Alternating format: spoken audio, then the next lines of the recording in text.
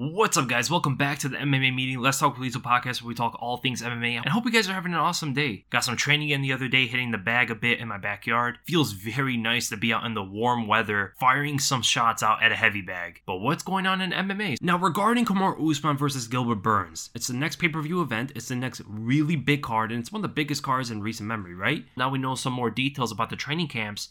So Henry Hooft, their head coach, is not going to be training either of them. He's just going to watch, just like you see in The Ultimate Fighter when two of the fighters under one coach, they're fighting each other. Usually the head coach just stays out and watches, you know? Same sort of thing is happening, and it seems like Kamaru Usman is going to Denver, so he's not going to be training in Florida, where I believe Gilbert Burns is probably going to be training at, right? So Burns probably going to have a bit more of a comfortable environment, staying where he usually trains, whereas Usman's moving over somewhere where he's going to be training with Cosmo Alexander, that kickboxer you guys probably all know that knocked out Sage Northcutt with one punch. So he has an amazing training partner or even coach. I don't know exactly what Cosmo's role is in Kamaru Usman's entire training camp, but that does not hurt, man. Without Henry Hooft, that would have hurt Kamaru Usman if he couldn't get anybody that was really high level in striking to prepare for Gilbert Burns, because again, Burns is going to have a majority of the striking advantages going to his side. Now that we know that, who exactly is Burns training with? You know, possibly training with the same wrestling coaches, Barzini and Greg Jones, to prepare for the wrestling of Kamaru Usman. And if that's the case, that's a huge advantage for Gilbert Burns coming into this fight. So when it comes to Brazilian Jiu-Jitsu, he's pretty much above everybody else in that whole gym. As we know from the older Blackzilians who moved with Henry Hooft, I believe they're now called Sanford MMA or something like that. They were called Hard Knocks before. They changed their name like 1,000 times, so I apologize if I'm wrong about the gym name, but even when I go and look about who their head Brazilian Jiu-Jitsu coach is, I can't even see who it is. Is it still Jorge Santiago? Because he was the head coach for BJJ for the Blackzilians. But all I can really see, they have two wrestling coaches, Greg Jones and Kami Barzini, which shows how their wrestling skills are absolutely top-notch. And they have Henry Hooft as their MMA coach. And as far as I know, Gilbert Burns is probably the best Brazilian Jiu-Jitsu artist that ever stepped foot in that gym, right?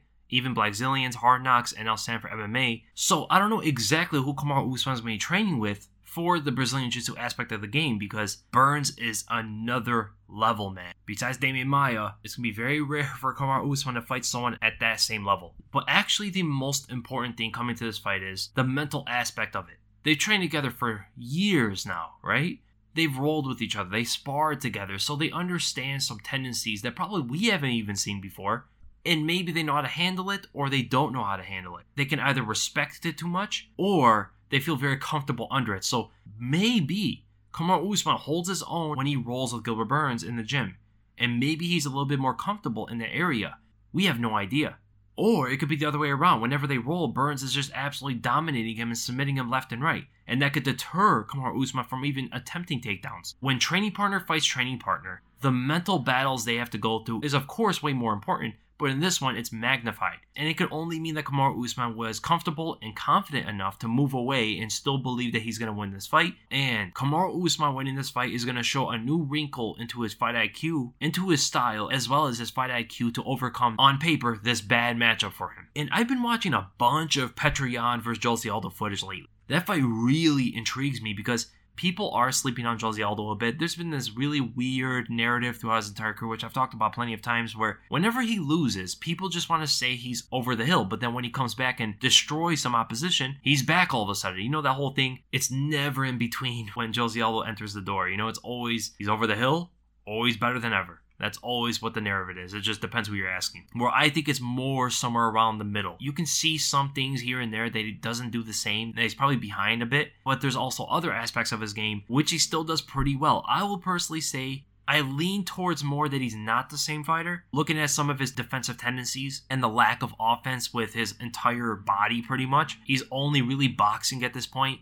Yes, he's found new wrinkles with the body shots, and he's really polishing those skills, but the knees, the kicks, and some of the other aggressive attacks that he used to go with have completely disappeared from his game. And his defense, such as his pivoting and slipping ability and all that stuff, it's still there, but it's only there because his speed is kind of still there. You know what I'm saying? When you look at his fight with Marlon Moraes, he got away from a lot of the punches because of just his quick retractions. Yes, he'll pick his hand up. Yes, he would pivot. And yes, he would slip on the inside a lot, actually. He would slip on the inside and bang with that overhand right over the shoulder. But you're able to get away from shots by simply speeding his way out of there. And when he gets old enough where the speed starts to go away, I can expect Jose Aldo to really be over the hill too, where it's obvious to everybody. And that's why this fight with Petr Yan is going to be really interesting how it's going to go down, because Yan is just on this momentum. He's super confident. The mental stability is all there. Jose Aldo has to be motivated for this fight. He has to treat it like it's the most important fight of his entire career. And with that, he has to use every tool in his toolbox. Everything. Boxing for a long duration with Petr Yan is eventually going to catch him. He has to mix up the game a bit. He needs to start kicking out the leg whenever Petr Yan starts punching over his knees. Possibly intercept or counter with his knees when Petr Yan is lunging with his punches. And also the Thai plum can eventually be used there as well. And that's more of what I want to see from Jose Aldo. A lot more clinch work, although Petr Yan is extremely capable there. I would even say underrated to a point. His inside trips are amazing, and he has blinding elbows in there, man. I can see where Petr Yan starts punching over his knees, or in other words, leaning over, putting a lot of weight on the front foot for a forward aggression, can actually catch up with him. You see Petr Yan a lot of times, he'll throw that right straight and leaning far forward, switches right after, and throws out a big left overhand in succession. He does that a lot. He dropped Uriah Faber with it. He did it many times against Jimmy Rivera. Jose Aldo has to see those kind of things coming. Right? They're big movement attacks. Even though Petr Yan doesn't always go with these kind of big movements, he's really good off the jab, and he has a well-timed short right uppercut that could potentially catch Jose Aldo if he ducks his head or uses Jurassic head movement. But the big punches that Petr Yan commits with are those switching stance combinations that he lunges over with, right? And he's never really going back when he does those, right? It's really hard for him to retract and retreat mid combinations, and possibly the pivoting or even going for a takedown if Jose wants to bring that back from the Korean Zombie fight. There's many tools that Jose Aldo can use, can deal with those combinations that Petr Yan goes for. And we've seen Petr Yan get dropped before when he fought John Dodson, coming in too much, and he's a little bit too slow to get away. And John Dodson actually backed up to the cage and bounced off it and attacked with the left hand, right? Where Jose Aldo can just get off the center line, possibly block some of those hooks, get off the center line, fading out from under, pivoting the right straight, and countering with a check left hook over the top. Whatever he has to do, there's many ways he can go about dealing with that committed, aggressive, three-punch boxing style that Petr Yan loves to go for, you know? But that is asking for a very committed, on-point, not over-the-hill Jose Aldo to compete with Petr Yan. Which again, he just fought Marlon Moraes, and he did pretty well in that fight. Most people believe he won against who everybody thought was the most dangerous striker in the entire division. His aggressive boxing style was able to really provide problems that Marlon Moraes had to deal with against the Henry Cejudo fight, right? That pressure is really taking down his game. Against Petr Yan, it's a bit different because Yan is a lot more patient, and he loves that kind of back and forth, whereas Marlon Moraes likes to be more of the hammer, and he doesn't deal well with being the nail. So there's a different mentality and confidence about Petr Yan compared to when Jose Aldo fought Marlon Moraes. And also, Marlon Moraes isn't as clean of a boxer as Petr Yan is, right? So the boxing approach for Jose Aldo in that fight was generally a better game plan compared to going that same route with Petr Yan. But that's not even the most important aspect, to be honest. So we found out that they used to train together. I don't know how many times, I don't know how often, but they trained together 4 years ago. Petr Yan was 5-1 in his professional career. They were trained together after Conor McGregor knocked out Jose Aldo. So that shattering loss of Jose Aldo's career, after that fight is when Petr Yan trained with him. And no matter who you are, when you train with a specific fighter that you are now deemed to compete up against, there is always a mental aspect that comes into it from feeling out that guy, even if it was 4 years ago. Because even though Jose Aldo has regressed more compared to the progression of Petr Yan, there could be mental qualities that come into this fight that can actually impact it greatly, such as Petr Yan may be respecting him too much in the fight. Maybe he got knocked out in training with Jose Aldo. You never know, because Eduardo Dantas, who witnessed them spar together, he alluded that Jose Aldo had his way with Petr Yan. In quotes, he says, "And about them training together, you probably already know how it must have gone, right?" Unquote, in favor of Jose Aldo. And he also mentioned things about Aldo was heavier and stronger, all this stuff. And Yan was skinny before. I will say technique-wise, there's not much to take out of this. It's the mental part of it, right? Because we don't know how the training has gone. We don't know how they sparred. We don't know exactly what happened in there because Nova União was very much known to have crazy sparring sessions where people are hurting each other, trying to knock each other out, all that sort of stuff. So that brings an interesting dynamic to the fight that makes it even harder to predict, actually. Now, here are the questions that come out of all this. Is Petr Yan going to be too respectful? Is he going to be even more motivated and come after Jose Aldo with a cerebral mindset? Is he going to be gun shy? Is he going to chase the knockout? Like, we don't know exactly how this is going to happen. Is Jose Aldo going to be more of a father figure and kind of undermine and underestimate Petr Yan because of how they spar together? Is he going to be super confident that he can deal with anything Petr Yan comes in there with? But I'll probably know some tendencies that maybe Yan has never even fixed after. It's always a very interesting dynamic, and that's something that really intrigues me. And also, Eduardo Dantas is predicting, because of what he's seen before from the two and what he sees now from the two, he believes Jose Aldo is a better boxer. He's better technically. They have different styles, so it's hard to compare, but he says that Jose Aldo has better technique, and he's predicting a second-round knockout. That's a pretty outlandish prediction, right? He's also a longtime training partner of Jose Aldo, so that's probably a bit of bias going into that. Oh wait, I'm going to say this. If Eduardo Dantas is right, that Jose Aldo knocks out Petr Yan in the second round, I will put Eduardo Dantas' face on all my prediction thumbnails because that's so outlandish. I would never predict that. And it seems like Amanda Nunes is finally considering retirement. I don't think she should do it. She can absolutely do it, and she's the greatest women's fighter of all time. But there's one record I want to see her beat. She's so close of just smashing every record and beating everybody. The only thing she doesn't have yet is the title defense record at the 135-pound division, which Ronda Rousey has with 6 title defenses. Amanda Nunes has 5. So 2 more title defenses to break that record, and there's absolutely nothing left to do. And this also includes a fight with Valentina Shevchenko. I believe Amanda Nunes should fight like an Aspen lad to get that 6th title defense, and then her very last fight in MMA, it should be against Valentina Shevchenko the 3rd time. And if she's able to go through all of that, all those accomplishments, all those achievements, I personally wouldn't do it, but there's going to be a lot of people that might even say that Amanda Nunes is the greatest MMA fighter of all time, or at least top 5. I personally wouldn't do it because, again, my list is always trumped by competition. Your competition means everything. And the biggest thing lacking when you compare her to some of her male counterparts is level of competition. So that's why I couldn't even put her in top 5. I probably couldn't even put her in top 10, even with all those records involved. But I can see arguments for it. I can actually even see, hypothetically, I could see arguments to put her as the greatest MMA fighter of all time. It's also a great PR thing that the UFC can roll with.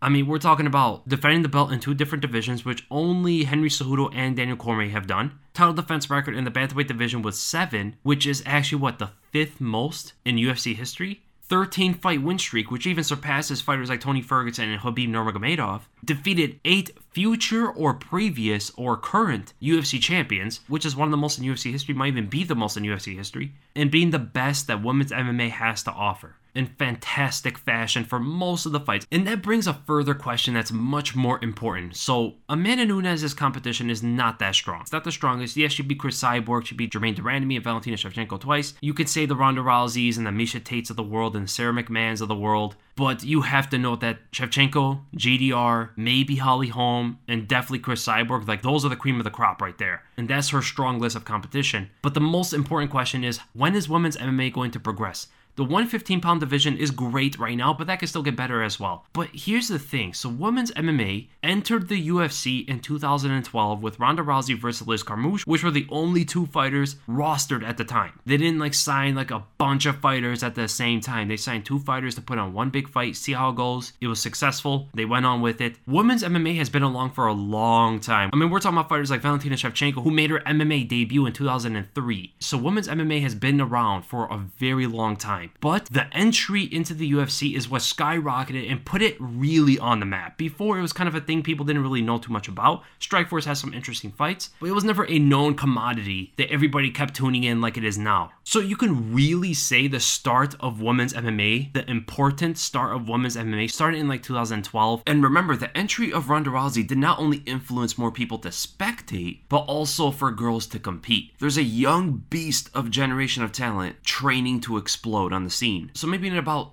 6 to 8 years from now, those 5-year-old girls who were influenced by Ronda Rousey have only hit their early teenage years. That is what's going to influence a lot of these younger girls to start martial arts and eventually see that goal that they can make it to the UFC. Before, that wasn't even a thing. Miesha Tate even talked about it. She said when she was fighting, there was no end goal to it. It was just she liked to fight. There was no financial stability. There was no goal. It was just for the love of the fight. But because it entered in the UFC, now there's a goal, and now it's going to actually influence younger girls who are currently 12 years old or so to get into martial arts, eventually get into MMA and start competing at a very young age. So I think the boom of talent for women's MMA is going to be like 8 to like 14 years from now, to be honest, because that's when you get these younger girls who grew up watching MMA getting into martial arts, and their goal is to get into the UFC, become champion one day, which is now a goal where it wasn't 8 years ago. They're going to get really good really quick. I believe in like 2028, 2027, and I think it's going to be a giant boom. You're going to see a lot of talent coming then. That possibility, that opportunity wasn't even there until 8 years ago. That was not a long time ago, man. We're still kind of in the infancy of women's MMA. So the girls who are 12 years old right now, who started watching MMA when they were like 4 or 5 years old, they've gotten into martial arts ever since. Once they become 18, 19, 20, 21, 22 years old, there's going to be some monsters out there, man. There's going to be some really skilled fighters, and this lack of talent that we're seeing now is not going to even be a thing. And now let's go to the questions here. So we're going to start with the most liked comment, and that is Dennis Morrison Wesley. Who do you think Charles Oliveira should face, and does he deserve a top 5 opponent? Let's look at the rankings here. So Charles Oliveira is number 7, just defeated Kevin Lee, who's now number 8. And the guys above him, Paul Felder, who was actually his last loss back in 2017. I was actually there. But Paul Felder just lost to Dan Hooker. They can do a rematch, Paul Felder versus Charles Oliveira 2. That'd still be a very interesting fight. I think Oliveira would win that fight this time. But I can absolutely see a top 5 opponent. But the thing is here, when you look at the top 5, you got Dan Hooker, who's going to be fighting Dustin Poirier. We have Conor McGregor, who's busy on Twitter at the moment. We got Tony Ferguson, who's open. And we got Justin Gaethje, who's going to be fighting Khabib. The only real opponent he's going to be able to fight in the top 5 is Tony Ferguson. So it's either going to be Paul Felder or Tony Ferguson. And I think the Paul Felder fight is a lot more likely to happen because of the rematch quality of it. But who would not love to see him fight Tony Ferguson? The striking would be amazing. The grappling would be amazing. It would be a high-paced fight. A lot of power getting thrown.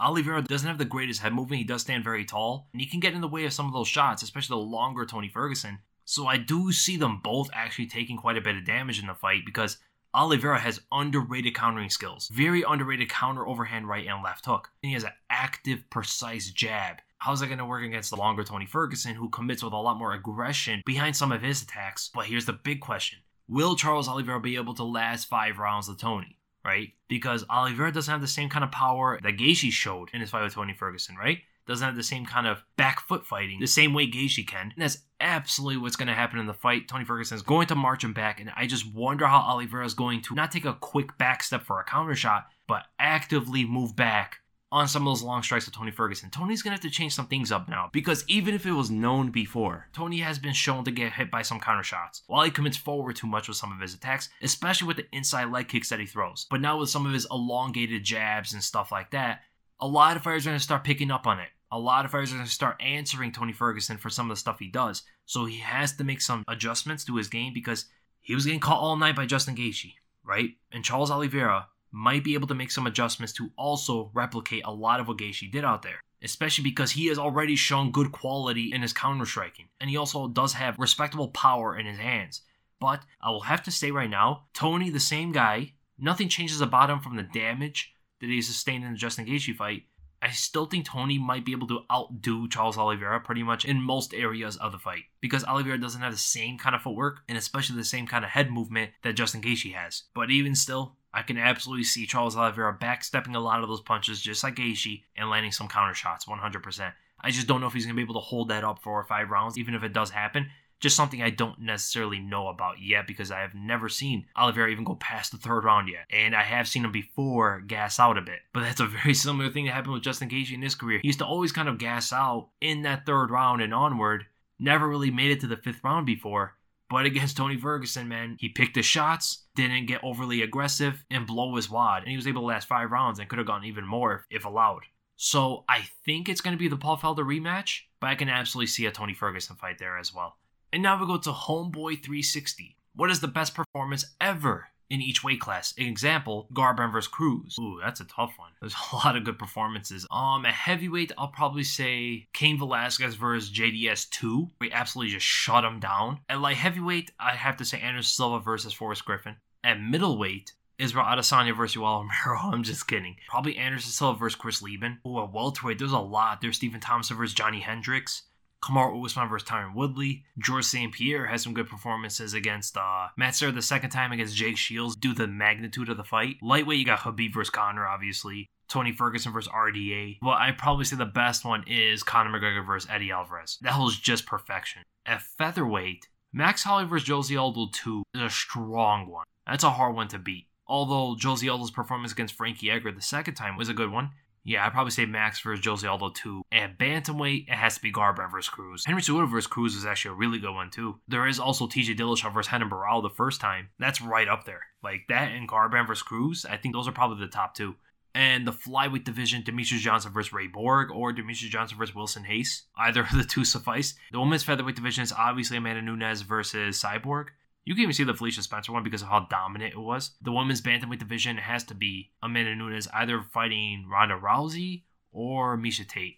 Miesha Tate was a little bit longer and it showed more facets of the fight, the ground game, the striking, everything, right? Women's featherweight division, Valentina Shevchenko versus Priscilla Cachoeira. And the women's strawweight division, ooh, there's a lot of good ones. There's Rose versus Joanna the first time. Actually, I had to say Joanna versus Carla Esparza. That was another perfect performance. And then we go to Zach Lopopolo, who would be the champ of each division if everybody weighed in at their walk-around weight. I don't exactly know what you mean. So, if John Jones, for an example, he walks around like 225, 230, maybe a little bit higher, he would be a heavyweight, right? So, he can't actually compete in the light heavyweight division. Is that what you mean? I'm going to take it as that. So, heavyweight would be tough because John Jones versus Stipe is actually a very competitive fight. I think Jones probably loses to Ngannou, but Francis could also defeat Stipe. But Stipe can defeat Francis, of course, and DC can defeat Francis. I'll stick to Stipe for heavyweight. I think he's like the safest pick, Light heavyweight, it's kind of funny because you might even have Tony Ferguson fight up there, given that he could walk around at 200 pounds. I think it'll be Israel Adesanya. It'd be tough because you do have Yoel Romero up there. Paulo Costa would be a heavyweight. You have Tyron Woodley, you got Darren Till. I just don't see any of them beating Israel Adesanya, to be honest. And then the middleweight division, I'd probably say Khabib. Khabib can weigh anywhere from like 185 to 195, right? Yeah, I go with Khabib on that one. Although Kamaru Usman weighs like 190s, so where do you exactly put him? Technically, he'd be in the light heavyweight division if he's weighing the 190s. So I say Khabib because of that. You have a lot of lightweights, bigger lightweights, and you have some of the smaller welterweights like Stephen Thompson and Jorge Masvidal. I don't see any of them beating Khabib, to be honest. Perhaps Stephen Thompson would be a tough test because of his movement, and if he doesn't commit too much, kind of just tries to outpoint Khabib from the outside due to Khabib's lack of quick movements. Possibly, but I don't know, man. It'd be tough. It'd be tough for anybody to beat Khabib at the middleweight division at walk-around weight. But I think that would be the most stacked division, for sure. The welterweight division, so this we're going to see a lot of the big featherweights and the small lightweights. That's actually a really tough one because you have a good pick in Volkanovski, right? Because he can defeat Brian Ortega. He has a likely chance to defeat Zabit. L.I. Quinton, those guys like that. But there comes Conor McGregor, right? Conor is a tough one. Conor is really good at fighting shorter fighters. Made almost a career of doing that, to be honest. It'd be a tough fight between Volkanovski and Conor McGregor, to be honest. But picking the winner right now off the top of my head, I'd probably say Conor would win. So I'll say the 170-pound champ would be Conor, and then 155 would be the really small featherweights. There is any, to be honest, but it's mostly the bantamweights. Most of the bantamweight division will be fighting in this weight class, and to be honest, Jose Aldo doesn't fit in that. Marlon Moraes doesn't fit in that. So you have guys like Petr Yan, maybe Corey Sandhagen, Cody Garbrandt, Dominic Cruz, Aljamain Sterling, like most of the really good bantamweights you're going to see in this division. I think it's a contest between three fighters. I think it's between Aljamain Sterling, Petr Yan, and Cody Garbrandt. I think Petr Yan defeats Aljamain Sterling. I'm pretty confident in that. Cody brings an interesting fight to Petr Yan, and Aljamain Sterling, actually Aljamain might even lose also to Cody Garbrandt. Cody has really good takedown defense, just generally good wrestling as it is for MMA, and his boxing so far superior. Hand speed is a big weapon against Aljamain Sterling, and also footwork speed to make his way in. He has one-shot knockout ability. He can probably get in on some of those kicks from Sterling, but as we've seen with TJ Dillashaw, you could probably mask in some things and land that late high kick. Petr Yan versus Cody Garbrandt is the real fight here. It's a fight a lot of people would want to see, man. I think the safer pick is Petr Yan. I want to go with Cody Garbrandt. I'll stick with Petr Yan in that one. Right? Deiveson Figueiredo will also compete in that weight class, and he'd probably be a top 5 fighter for sure. And then the 145-pound weight class, which is where most of the flyweights are going to compete in, I think it's a given for Joseph Benavidez, to be honest. And then when you look at the women divisions, like, there is nothing for Amanda Nunes, to be honest. It's pretty much everybody fighting up against each other in another weight. I don't think anything changes, to be honest. And possibly Shevchenko might even fight up against strawweights because maybe some of them walk around very similar to what she walks around because she doesn't cut much weight to make 125, like 10 pounds. So possibly we can see Weili Zhang versus Valentina Shevchenko for the 135-pound weight class, where Weili Zhang might weigh like 130, high 120s, and make that limit, you know? So that'd be an interesting one, you know? Rose Namajunas would be a 125er in that case, and Joanna would be a 135er. The real interesting one would be Zhang Weili versus Valentina Shevchenko for the 135-pound belt, but I think Shevchenko beats her, to be honest. I think she's better in almost every area.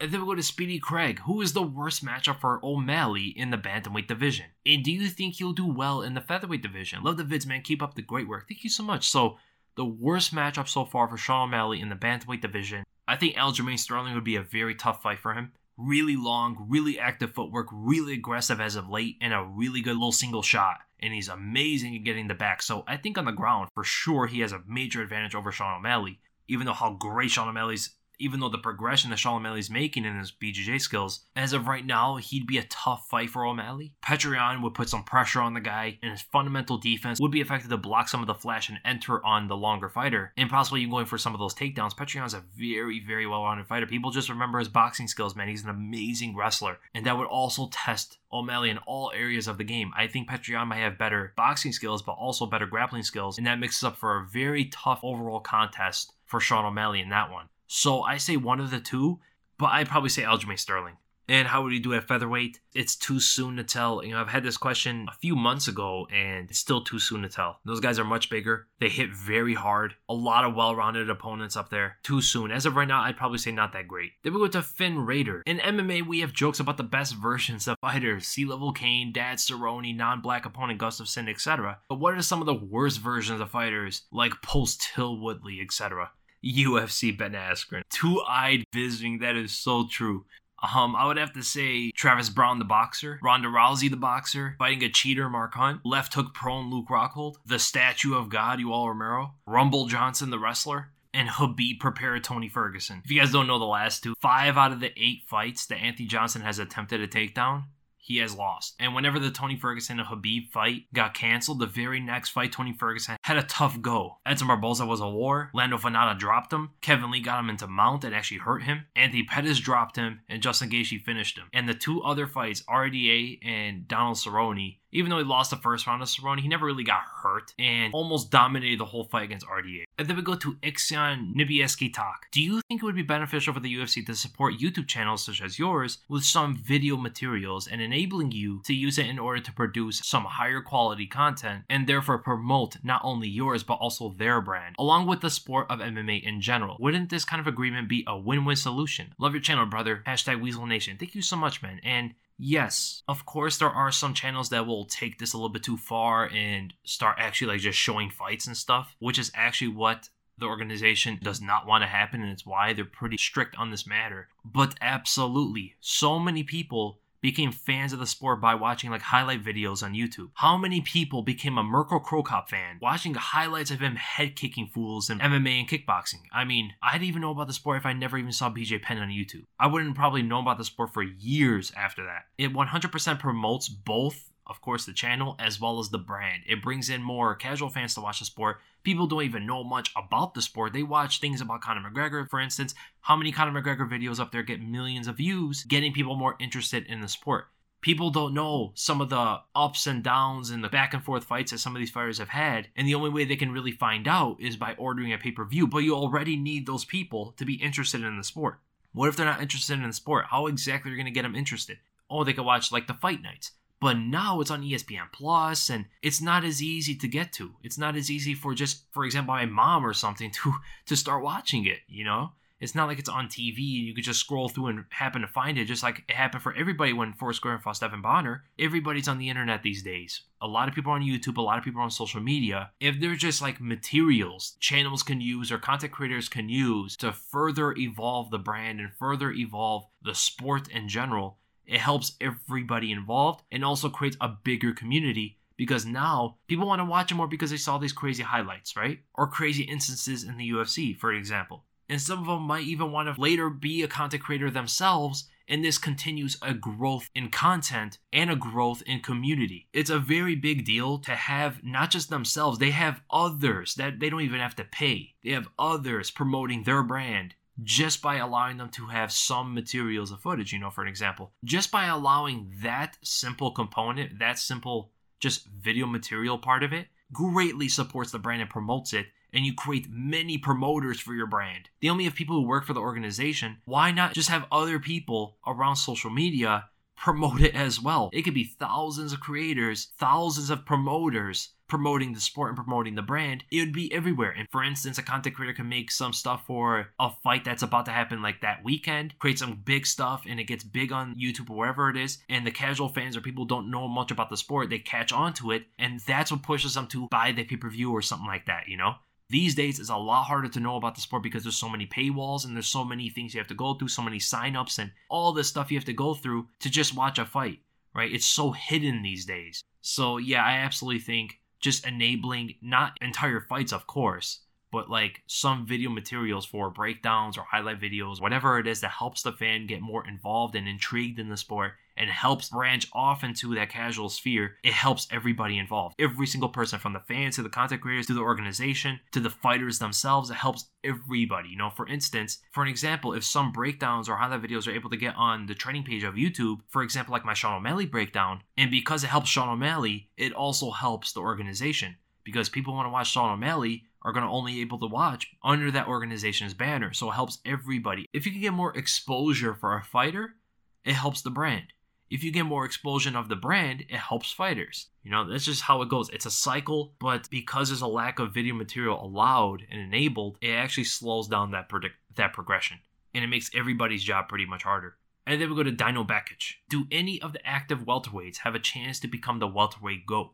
It's so talented and so stacked and competitive these days. I actually don't see any one fighter in the welterweight division right now that is going to carry on that belt for a long time. The most likely is Kamaru Usman, but he's having his hardest test to date as his very next fight. And there are other guys that are coming up, like Santiago Ponzinibbio, who has a very interesting style as well against him. We'll see how Jeff Neal works on his wrestling. But as of right now, Kamaru Usman is the most likely chance of becoming the welterweight GOAT, but I just don't see it. GSP set that bar so far. No one's even close at this point. Not even Tyron Woodley when he was the champ. He wasn't even close. I know Joe Rogan and some people were trying to make an argument that Tyron Woodley might become the greatest welterweight of all time, but in reality, it was way too early to say something like that.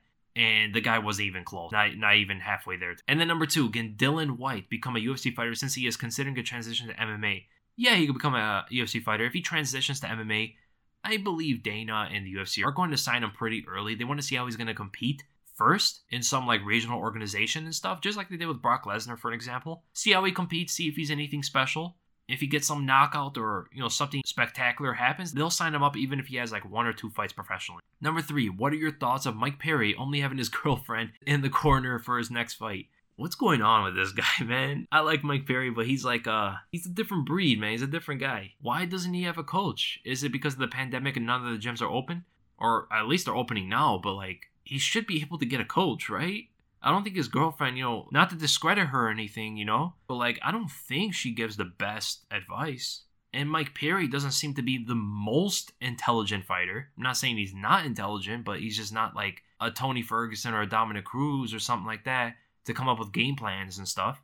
And who is he fighting exactly? He's fighting Mickey Gall, so it is a good fight for him to actually win. He's far more powerful, better striker overall, very strong in the clinch. It's going to be a tough fight for Mickey Gall, to be honest, but the lack of coaching and maybe lack of professional training might make this fight a lot tougher than it should be. And if anything goes wrong, especially in the Brazilian Jiu-Jitsu aspect of the game, because we know Mickey Gall is probably a better grappler than Mike Perry, if things get rough on the ground, like what? Who's going to give him advice? And there's no crowd, so I actually don't want to hear the corner advice. We're going to be able to hear every single word, and it's going to be super cringe. I'm probably not going to be ready for that. And then we go to Dominic DeCoco. Should Tony move up to 170 and call out Jorge? I feel like that's a money fight for both of the fighters. I'm not mad at that. I don't know if Jorge would do it, because Tony, even though he had a big fight against Justin Gaethje, 700,000 pay-per-view buys on ESPN, and he has had his name tied with Khabib for a long time, yeah, he is a bit of a known commodity. And even his big following on social media, I think he has over 1 million followers on Instagram. He has a lot of followers on Twitter, and he has good traction there as well. He's a pretty big name. Is it a big money fight for Jorge? Probably not, But I will like it. I like Tony going up to 170, and I like him fighting Jorge. I'm all in for the fight. I just don't know if logically it's going to happen. But at this point, if Jorge missed out the opportunity of fighting for a belt, and Dana's like, hey man, now you got to fight someone else, and Nate's not open, let's say, and Connor's not open, I like Tony versus Jorge, even though there is Leon Edwards and there's Colby Covington, which a lot of people like to see as well. There's a lot of options for Jorge Masvidal. But for this question, yeah, I love to see it. Also, I found as if TJ Dillashaw has been treated unfairly with the EPO stuff. Maybe because people don't understand the stuff. I feel he's still a legit and respectable contender. Thoughts? You're the best MMA YouTuber on the planet. Keep it up. Thank you so much, man. And yes, TJ is extremely skilled. We got to see how he's going to compete without EPO for sure, because they're definitely going to be testing him when he comes back like crazy, but I think he's still going to be a dangerous contender for the bantamweights. And then we go to Joe D. Few questions for you. Who do you see being the worst matchup for Gilbert Burns besides Usman in the welterweight division? Do you think Masvidal made the right decision to sit out? Will Ferguson be given the next title shot after Gaethje, or do you think Uncle Dana will give it to Conor? Thanks for the content. No, thank you for the questions. So, there's a lot of tough fights for Burns. Leon Edwards is not a walk in the park. Jorge Masvidal is actually a very difficult fight for him due to the fact that he can stop the takedowns, make it a stand-up fight, but even there, Burns is so capable. He can strike with Masvidal. There is also Stephen Wonderboy Thompson. Decent takedown defense even when they get on the hips of him, and his striking is far superior than Burns, especially with that looking for that big shot from a distance style that Burns likes to go with. You'll never catch Stephen Thompson with that kind of approach. So actually, I do see that Stephen Thompson right now might be the hardest fight for Burns. There is also Santiago Ponzinibbio. He will welcome that war on the feet, and he will stuff the takedowns. I do think he's a more dangerous striker and a lot better with his jab, which is going to be a huge weapon against Burns to see the overhand from Burns, see the left hook from Burns, maybe even see some of those leg kicks. So I will have to say Santiago Ponzinibbio and Stephen Thompson are probably the hardest fights for Gilbert Burns. I'm leaning more towards Ponzinibbio due to the leg kicks that can affect Stephen Thompson, limit the movement and eventually catch him. Also, Thompson does make some mistakes of getting caught when he shouldn't be. So I'll stick with Santiago Ponzinibbio because he has better defensive boxing than Thompson does.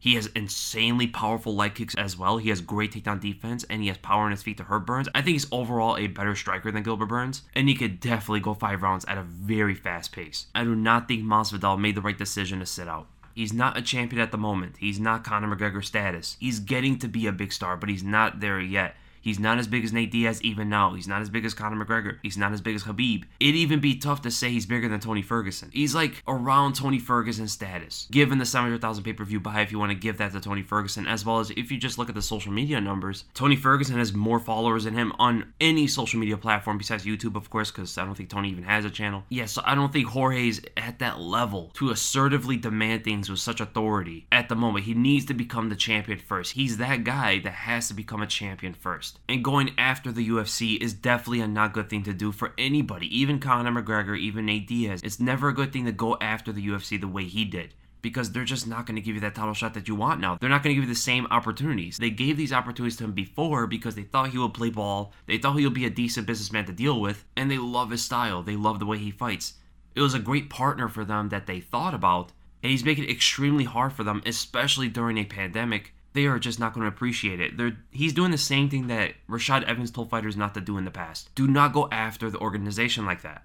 And I honestly think, I don't know this for sure, I think his manager is feeding him things about this. Feeding him things to get him to go into these battles with the organization, kind of similar to what's happened with John Jones. And it's just not going to work. There's too many fighters that don't care. There's too many fighters that are just going to fight for their self-interest. There's too many fans who don't care at the end of the day. Yeah, they'll listen to it. It's fun to talk about. But they're not going to boycott fights because of one fighter's quarrels with the organization. You know, they don't care at the end of the day. They know that Jorge gets paid either way. So the common average fan is not going to stop watching the sport that they love for one fighter because he's not getting paid what he thinks he should be getting paid.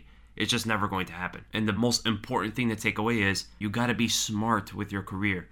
It's not a time and it's not a place to go balls to the wall and go all or nothing, right? You do not have a support system to back you up. You don't have anything to fall back on. You got to have strategies and tactics and be smart about it. You got to think of this like you're fighting in the octagon. You can't come out there and try to just brawl it out, you know, and hopefully win. Because this just seems like Joseph Benavidez trying to brawl with Francis Ngannou. Like, it's just not going to play well. And you cannot expect the fans who actually want to support this and back the fighter up. You can't expect them to get onto the ship only to be shipwrecked. You can't expect all the fans to back you up when you don't have a necessarily good strategy that is enticing to the fans. because that's just all what it seems. It seems like a shipwreck waiting to happen. And then, will Ferguson be getting the next title shot, or will Conor get it? Logically, Conor will get it first. Logically, Conor will get the fight before Ferguson is even considered, to be honest. Through a meritocracy, Ferguson deserves it over Conor even at this point. Even after losing so badly to Gaethje, Ferguson still arguably deserves it more. But to be honest, if you were in charge of the organization, you'd probably also give it to Conor before Ferguson. So Ferguson's gonna have to take another fight. He's actually eyeing the Conor McGregor fight. Did you guys see his Instagram and Twitter post? Calling out Conor. That's what he needs to do. It's a very intelligent business move to do that. Go after Conor, because Conor is the guy that they're looking at to give the next title shot. Conor also wants to fight. What's the most logical fight at the lightweight division at the moment to become the number one contender? Ferguson versus Conor. And it also is an enticing fight. It's a flavorful fight. Everybody's going to love it. Whether you think Conor is going to win, whether you think Ferguson's going to win, everybody agrees it's an amazing fight to put together. And also it establishes the number one contender. If Conor goes and beats Ferguson, no one could doubt his claim to the title shot. No one could give him that kind of headache anymore. But if Ferguson goes and defeats Conor, the fans get what they wanted in the first place. Hopefully Ferguson versus Khabib, right? Or even Ferguson with a rematch with Gaethje. A lot of people want to see that as well. Full training camp Ferguson, full training camp Gaethje. How's that going to play out? Possibly with an audience. Then we go to Ellie. Which fighter has the most eatable ass? Okay, this is the question I really wanted to get to. You guys think Roy Nelson, huh?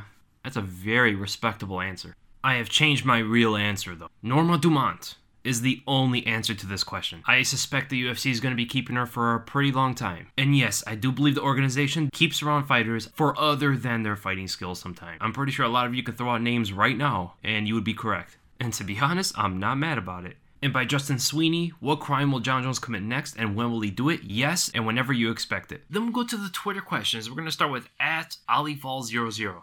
Should Ngannou replace Conor in the pound-for-pound rankings? Conor's last win is against an aging cowboy, and before that it was in 2016 against Eddie Alvarez. Meanwhile, Ngannou has beaten Overeem, former title challenger, Blades, high-ranked, Kane and JDS, both former champions, and Rosenstrike, one of the dangerous heavyweights and high-level kickboxers, all within a time limit of 2 to 3 minutes. He should at least be number 10, right? Yeah, you could put an argument that Ngannou should be above Conor in the pound-for-pound rankings. I don't exactly know how they're ranking it because yes, Conor defeated Jose Aldo. Yes, he defeated Eddie Alvarez. Yes, he has some really good performances. But this is like over 5 years ago when you count all of it. You know what I'm saying? So how far back do you actually look? Well, firstly, I don't think Conor should be number 8. He's the number 8 pound-for-pound fighter in the world. He's above Max Holloway, which I don't agree with, even though he beat him like a century ago. Holloway's recent career holds way more value than Conor McGregor's. I just know for sure what they're really taking into account is championship status, so that's why they're not going to put Francis Ngannou above any champion or recent former champion, such as Robert Whittaker was number 13, right above Francis Ngannou. So that's not really going to happen unless Whittaker loses again or Ngannou wins again. You know, something like that happens where Ngannou has this long win streak where you just can't deny him anymore, and Whittaker like loses another fight after losing the belt. I think that's exactly what they're taking into account here. Conor should not be up that high, and also keeping Conor high on the pound for pound rankings, it doesn't make it too crazy when you see him go up 3 spots after a win, right? Because number 8 to number 5 is just 3 spots. You know, he's right there. He's right there to make a leap and get right into like the top 5. So I believe it's also a strategic plan they're making. I can see an argument for Francis being above Conor. And if I'm making the rankings, I can't look back 5, 6, 7 years and take all of that into consideration, because at that point, you know, if you're looking back for the guy's entire career in the UFC, how isn't like Dominic Cruz still in the top 15? You know, yeah, he lost twice in his last, 4 fights? Look at his entire UFC career for an example. Or you could look at guys like Jose Aldo, right? Why isn't Jose Aldo up there still? If you're counting years of wins and losses, I'll only look back like 2 years. And if you do that for Conor McGregor, it'd be hard to even put him in the top 10, to be honest. Then we go to Ali Akbar _H Shah. Which 4-fight win streak would be the best in terms of competition? Cejudo beating DJ TJ Marlon Cruz, Adesanya beating Whittaker Romero Costa Cannonier, and then Gaethje defeating Tony Khabib Conor Poirier. I think it's a tough one between Cejudo's and Gaethje. It's crazy because Cejudo already did his, whereas we're talking about Gaethje defeating Khabib, Conor, and then Poirier. He only defeated one of the fighters you listed. And we're also talking about Adesanya defeating Costa and Cannonier, which he hasn't done yet. Adesanya's won't really compare too much to Cejudo's and Gaethje's. I think I said before that Gaethje's would be better. But if you really think about it, at the moment right now, DJ is like top 3 greatest of all time in many people's lists, right? He beat him in a very close fight. He beat, arguably at the time, the best bantamweight of all time in TJ Dillashaw. And he was on EPO. Yes, he went down and probably diminished himself, couldn't take the same kind of shot. but still an EPO, went down, fought the guy, finished him in 30 seconds. Whatever you want to give him, you got to give him some value for that. Defeated Marlon Moraes, who was seen to be like the boogeyman of the bantamweight division. Finished him off too. And then finished the other greatest bantamweight of all time in Dominic Cruz. When you talk about Tony, Khabib, Conor, and Poirier, at the moment, none of them are more credentialed or a better win than beating Demetrius Johnson, right? Khabib and Tony can rival and even surpass TJ Dillashaw and Cruz's legacy. Conor surpasses Marlon Moraes, and so does Dustin Poirier. So I'd probably say Gaethje overall, but having DJ on your list of fighters beaten is a big one, you know? But I say overall, Gaethje surpasses Cejudo's. And then we go to at UA Smatico. If Bisping and Hendo were to go up against each other at their primes, who do you think would win? And do you think Bisping was the best middleweight in the UFC when he was the champion? Okay, in their primes, given that Bisping fought an old Dan Henderson, almost got knocked out, and some people actually thought Henderson still won the fight, I'd probably say no. Even though Bisping does have tools to absolutely beat Henderson, he just falls into that shot. He drops his jab whenever he throws it. He always talks about keeping your jab up, right? He kept talking about that when, I forgot exactly what fight he was talking about. You guys know when Karen Bryant was talking to Bisping about, that's his style. He doesn't always keep his hands up. And Bisping's like, you always have to keep your hands up. And he told her, like, you're good at reading a teleprompter. That whole thing, right? And Bisping kept talking about you got to keep your hands up. Well, that's what kind of plagued him whenever he fought Dan Henderson. He would throw the jab, throw a left hook, and he would drop it and get hit right over it by that right hand. Even though he has the technical skills to outdo Henderson in most facets of the game, especially in the stand-up, he just falls into it. Technique is not everything, right? Fighters make mistakes. And the guy with the big punch, the guy with the big right hand, all he needs to land it once. You make one big mistake and it's over, right? All these fighters are human. All of them make mistakes. And Bisping makes that mistake plenty of times to drop that lead hand of his, and it creates a window for the H-bomb. So I would like to say Bisping would win in his prime, but I think Henderson would win. And Bisping the best middleweight when he was a champion? No, absolutely not. I think Romero would have dealt him very well. And Bobby Knuckles is right there as well. Adesanya wasn't even in the UFC, which is crazy to think about. Yeah, Whitaker and Romero, before Adesanya came in, they were the two top guys, even when Bisping was the champ. And that shortly proved to be so. Then we go to at Cav 2002-1926. Considering that managers like Ali Abdelaziz and Malikawa, is that what you mean, are representing a high amount of fighters on the UFC roster, do you think that makes an MMA union more likely? They're almost acting as a union representing the interests of many fighters. Seeing how champions like Jon Jones, Stipe Miocic, and Jorge Masvidal are starting to have problems with the UFC, do you find it more likely? I like to think so, right? Ali Abdelaziz has an insane amount of fighters that he manages. Many of them fighting for championships. So they're powerful fighters, they're high-ranked fighters that could demand for much more than your average. I like to think it would, but too many fighters have too much of self-interest. Gilbert Burns, for an example, right? I don't want to knock Gilbert Burns for anything, because he's just trying to fight and make money, become a champ. He's doing it for himself, and this is a selfish sport. That's just the name of the game. You do what's best for you. It won't take a lot to make an MMA union. It'll take a lot to make a successful MMA union, right? And even the fighters that are under Kawa and Abdelaziz, a lot of them are just not going to do it. Even if Ali tells them, hey guys, let's start a union, we'll all get paid, all this stuff. Even how much they listen to the guy and they love the guy, I just think a lot of them won't commit to it. They'll probably play with the idea a bit, but they won't commit to it. Again, there's too much self-interest. If the UFC offers opportunities, it's going to cloud their mind from the whole MMA union thing, They give a title shot to Gilbert Burns, he's going to take it. It's just what's going to happen. The guy's not making the same kind of money than he would be if he's fighting the champ or if he becomes a champion. So the champions and the stars, they are the most likely to get behind a union. The guys are making $40,000, $50,000 a fight. They're just trying to make more money by progressing through the sport. The only guy that I really see talking about it that is not making a whole lot of money compared to other fighters is Sean O'Malley. How young he is. Great to hear him talk about he deserves more money, all this stuff. Most fighters are just not like that.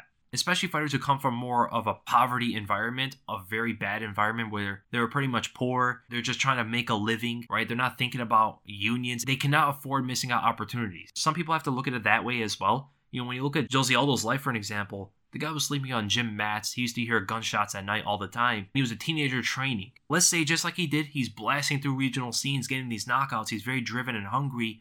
He wants to be financially stable, but by opportunity rather than strategy for a union that he necessarily probably doesn't even understand too well. He's just trying to get past this life that he's living. He gets into the UFC. Now he's making $40,000 for a fight, $30,000 for a fight. This is life-changing money for the guy. This is like the goal for him now. This is like, oh man, I've made it. I'm going to continue. I love the UFC. They gave me money. They gave me all this. They're going to keep going forward. The place when they start to notice that a union should be made is when they become a champion and they are financially stable.